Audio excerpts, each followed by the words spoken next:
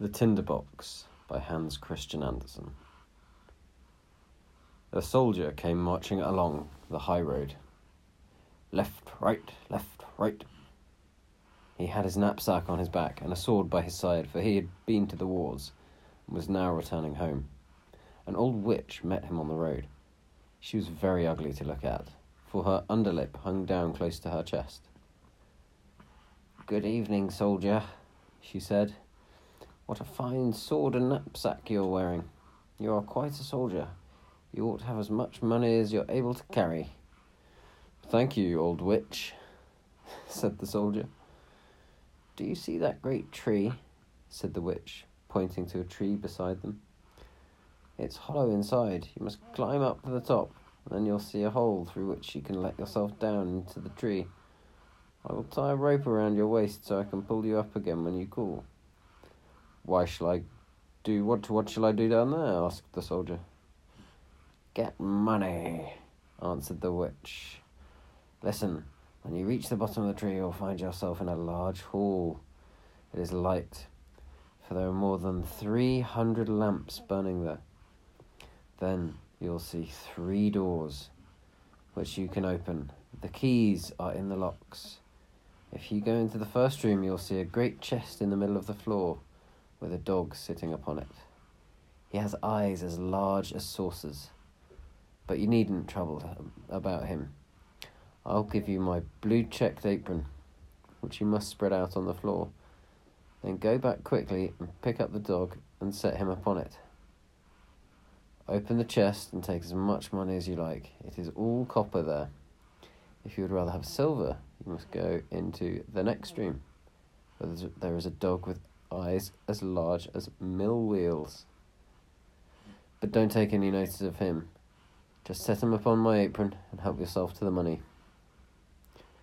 If you prefer gold, you can get that too, as much as you can carry if you go into the third room. But the dog that guards the chest there has eyes as large as the round tower at Copenhagen. He is a savage dog, I can tell you. But you needn't be afraid of him either. Put him on my apron and he won't touch you. Then you can take as much gold out of the chest as you like." "Come, this is not bad," said the soldier. "But what am I to give you? For surely you're not doing this for nothing." "Yes, I am," replied the witch. "For me you shall bring nothing but an old tinderbox, which my grandmother forgot last time she was down there."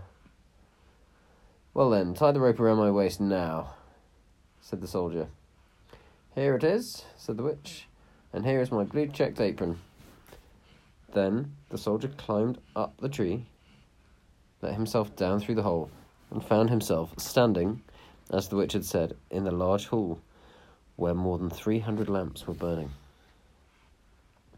Well, he opened the first door.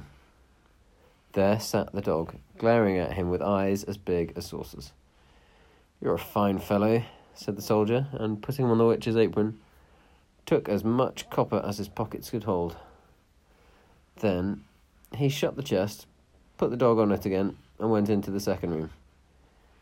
Sure enough, there sat the dog with eyes as large as mill wheels. "You had better not look at me so hard," said the soldier. "Your eyes will pop out of their sockets." He set the dog on the apron.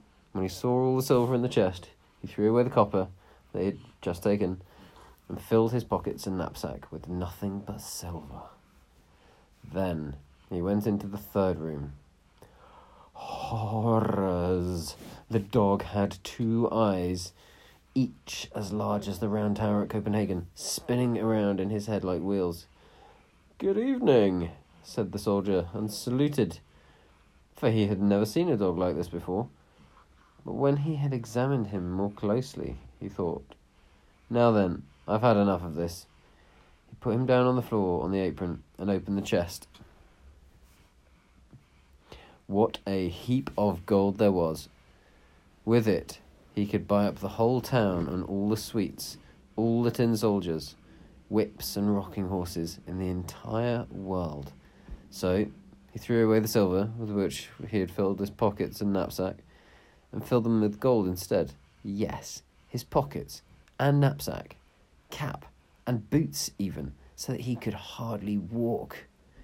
Now he was rich, indeed. He put the dog back on the chest, shut the door, and called through the tree.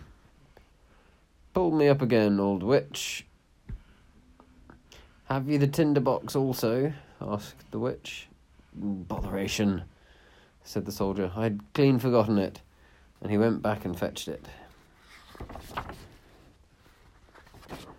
The witch pulled him up, and there he stood on the high road, with pockets, knapsack, cap and boots filled with gold. "What do you want with the tinder box?" asked the soldier.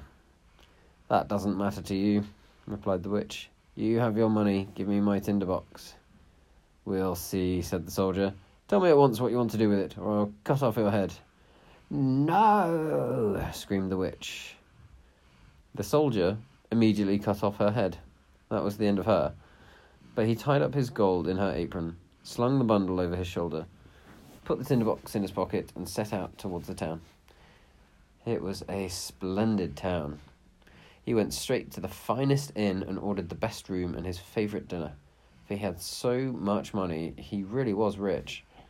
It certainly occurred to the servant who had to clean his boots that they were astonishingly old for such a rich man. But that was because he had not yet bought new ones.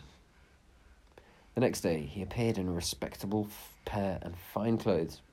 Instead of a soldier, he had become a noble lord, and people told him about the grand doings of the town, and about the king, and what a beautiful princess his daughter was. "How can one see her?" asked the soldier. "She is never to be seen at all," they told him. "She lives in a great copper castle, surrounded by many walls and towers. No one, except the king and queen, may go in or out, for it is prophesied that she will marry a common soldier, and the king is not happy with the idea." "I should very much like to see her," thought the soldier, but he could not get permission. Now he lived most gaily, went to the theatre, drove in the king's garden, and gave the poor a great deal of money, which was kind of him. He remembered so well how hard it was to have not a penny in the world. Being so rich, he wore fine clothes and made many friends, who said that he was an excellent man, a real nobleman. The soldier liked that. But as he was always spending money and never made any more, at last the day came when he had nothing left but 2 shillings, and he had to leave the beautiful rooms in which he had been living and move into a little attic under the roof, clean his own boots, and mend them with a darning needle. None of his friends came to visit him there, for there were far too many stairs to climb. It was a dark evening, and he could not even buy a light. But all at once he remembered that there was a little end of tinder in the tinder box, which he had taken from the hollow tree. He found the box with the tinder in it, but just as he struck a spark out of the tinder box, the door burst open, and the dog with eyes as large as saucers, the one he had seen down in the tree, stood before him and said, "What does my lord command?" "Do you mean what you say?" exclaimed the soldier. "This is a pretty fine tinder box, if I can get whatever I want." "Get me money," he cried to the dog. And presto, the dog was off and back, holding a great purse of money in his mouth. Now the soldier knew what a precious tinder box he had. If he rubbed once, the dog that sat on the chest of copper appeared. If he rubbed twice, the dog that watched over the silver chest would come, and if he rubbed 3 times, the one that guarded the gold appeared. So the soldier moved back to his beautiful rooms and appeared again in splendid clothes. All his friends immediately came to see him and paid him great court. One night, he thought, "It is very strange that no person can see the princess. They say she is very pretty, but what's the use of that if she has to sit forever in the great copper castle with all the towers? I must manage to see her somehow. Where is my tinder box?" He struck a spark, and presto, there appeared the dog with eyes as large as saucers. "It's the middle of the night, I know," said the soldier, "but I should very much like to see the princess for a moment." The dog was already outside the door, and before the soldier could look around, in he came with the princess. She was lying asleep on the dog's back, and was so beautiful that anyone could see she was a real princess. The soldier could not refrain from kissing her. He was such a true soldier. Then the dog ran back with the princess. When it was morning, and the king and queen were drinking tea, the princess said she had had such a very strange dream about a dog and a soldier. She had ridden on the dog's back, and the soldier had kissed her. "That is certainly a fine story," said the queen. But the next night one of the ladies in waiting was sent to watch at the princess's bedside, to see if it was only a dream or if it had actually happened. The soldier had an overpowering longing to see the princess again, so the dog went to the castle in the middle of the night, picked her up and ran back as fast as he could, but the lady in waiting followed them. When she saw them disappear into a large house, she made a great cross on the door with a piece of chalk. Then she went home to bed, and soon the dog went back with the princess as well. But when the dog saw that a cross had been made on the door where the soldier lived, he took a piece of chalk and cleverly made crosses on all the doors in the town, so that the lady in waiting would not find the right house. Early next morning, the king, queen, ladies in waiting, and officers came to see where the princess had been. "There it is," said the king, when he saw the first door with a cross on it. "No, there it is, my dear," said the queen, when she saw a door with a cross. "But here is one, and there is another," they exclaimed, for wherever they looked, there were crosses on the doors. Then they realized that the sign would not help them in their search. But the queen was a very clever woman, who could do a great deal more than just drive about in a coach. She took her large golden scissors, cut up a piece of silk, and made a pretty little bag of it. This she filled with the finest buckwheat grains, and tied it round the princess's neck. When this was done, she cut a little hole in the bag, so the grains would trickle along the road whenever the princess went. That night the dog came again, and the princess took the princess on his back and ran with her to the soldier, who had fallen so much in love with her that he would have given anything to be a prince, so that he might have her for his wife. The dog did not notice that the grains had left a trail right from the castle to the soldier's window, where he ran up the wall with the princess.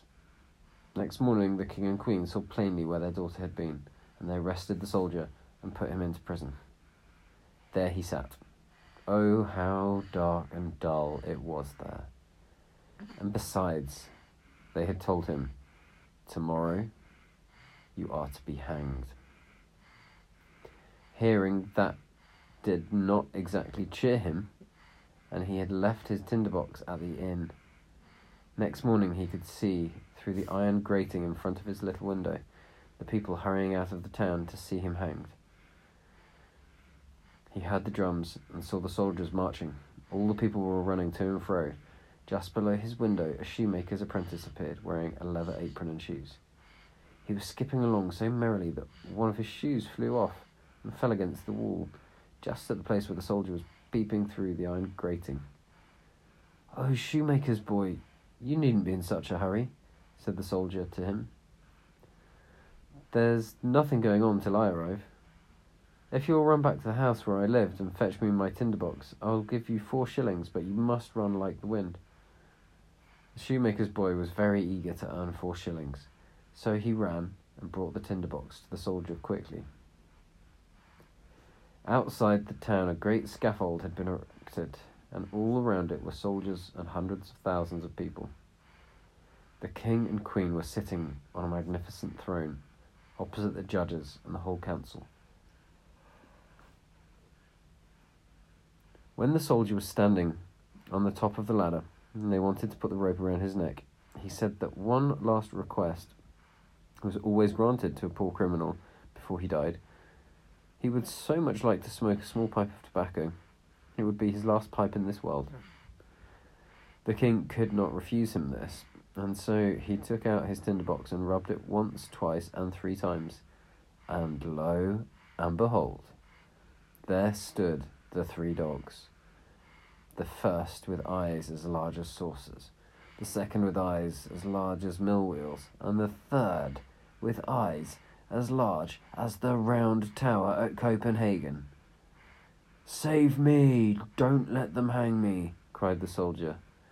Thereupon the dogs fell upon the judges and the entire council, seized some by the legs, others by their noses, and threw them high into the air. "I won't stand this," said the king. But the largest dog seized him too, and the queen as well, and threw them up in the air after the others. This frightened the soldiers, and the people cried, "Good soldier, you shall be our king and marry the beautiful princess." Then they put the soldier into the king's coach, and the 3 dogs danced in front, crying, "Hurrah!" And boys whistled, and soldiers presented arms. The princess came out of the copper castle and became queen, and that pleased her very much. The wedding festivities lasted for 8 days, and the dogs sat at the table and made eyes at everyone. The end. Good night, everyone. Good night, little ones. Night, night.